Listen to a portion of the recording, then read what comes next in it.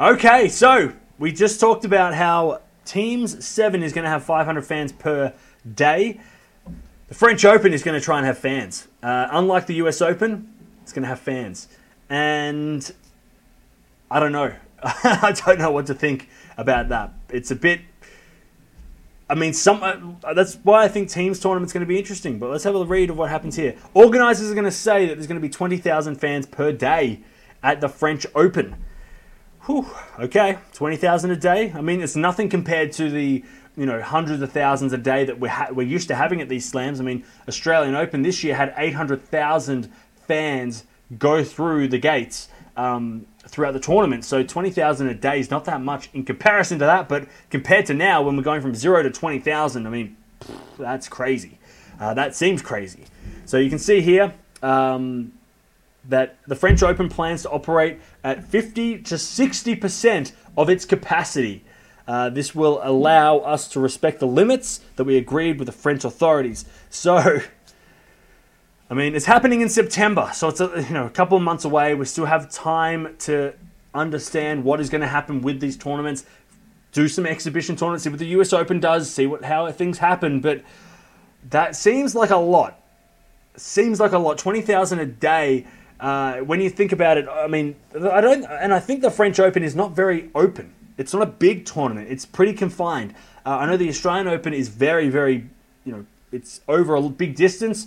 Wimbledon's very confined, I think like the French Open. So 20,000 people in a small area, I mean, even if it's 50%, 60% of capacity, that still seems like a lot, especially when you're going from 0 at a lot of other tournaments that are happening now and a lot of tournaments going to happen. 0 to 20,000 is a huge jump. It's a huge jump. So I don't know. And I get why the French Open are doing this. They need the ticket sales. They need some sort of money coming in to operate. That seems to be the reason why these tournaments are doing, why tournaments are pushing so hard, especially the clay court European tournaments.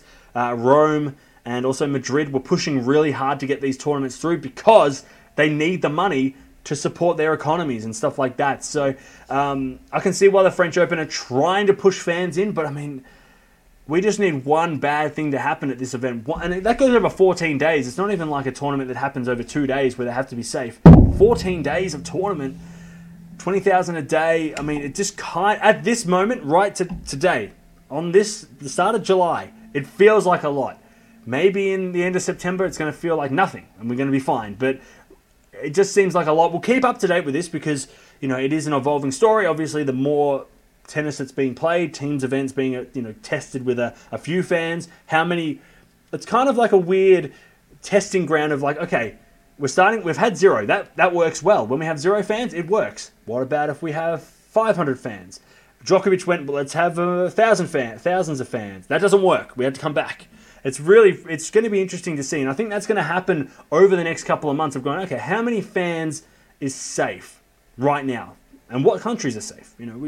Different countries, different rules, but it's the same virus. It's the same virus going around. So we saw that in Croatia and Serbia. So that it doesn't matter if your country says you're good. Bad things happen. Australia, same thing. We were fine, and now we're going back into a second wave, is what the news is saying. So we'll wait and see. Teams event will be a good testing ground. If Teams event goes without any trouble, then 500 fans, that's the benchmark. We can do 500. What's the next level? So that'll be interesting. That's what we're going to be doing with tennis for a long time, I think, for at least for the rest of this year, for sure. We're going to be just going, how many fans is safe?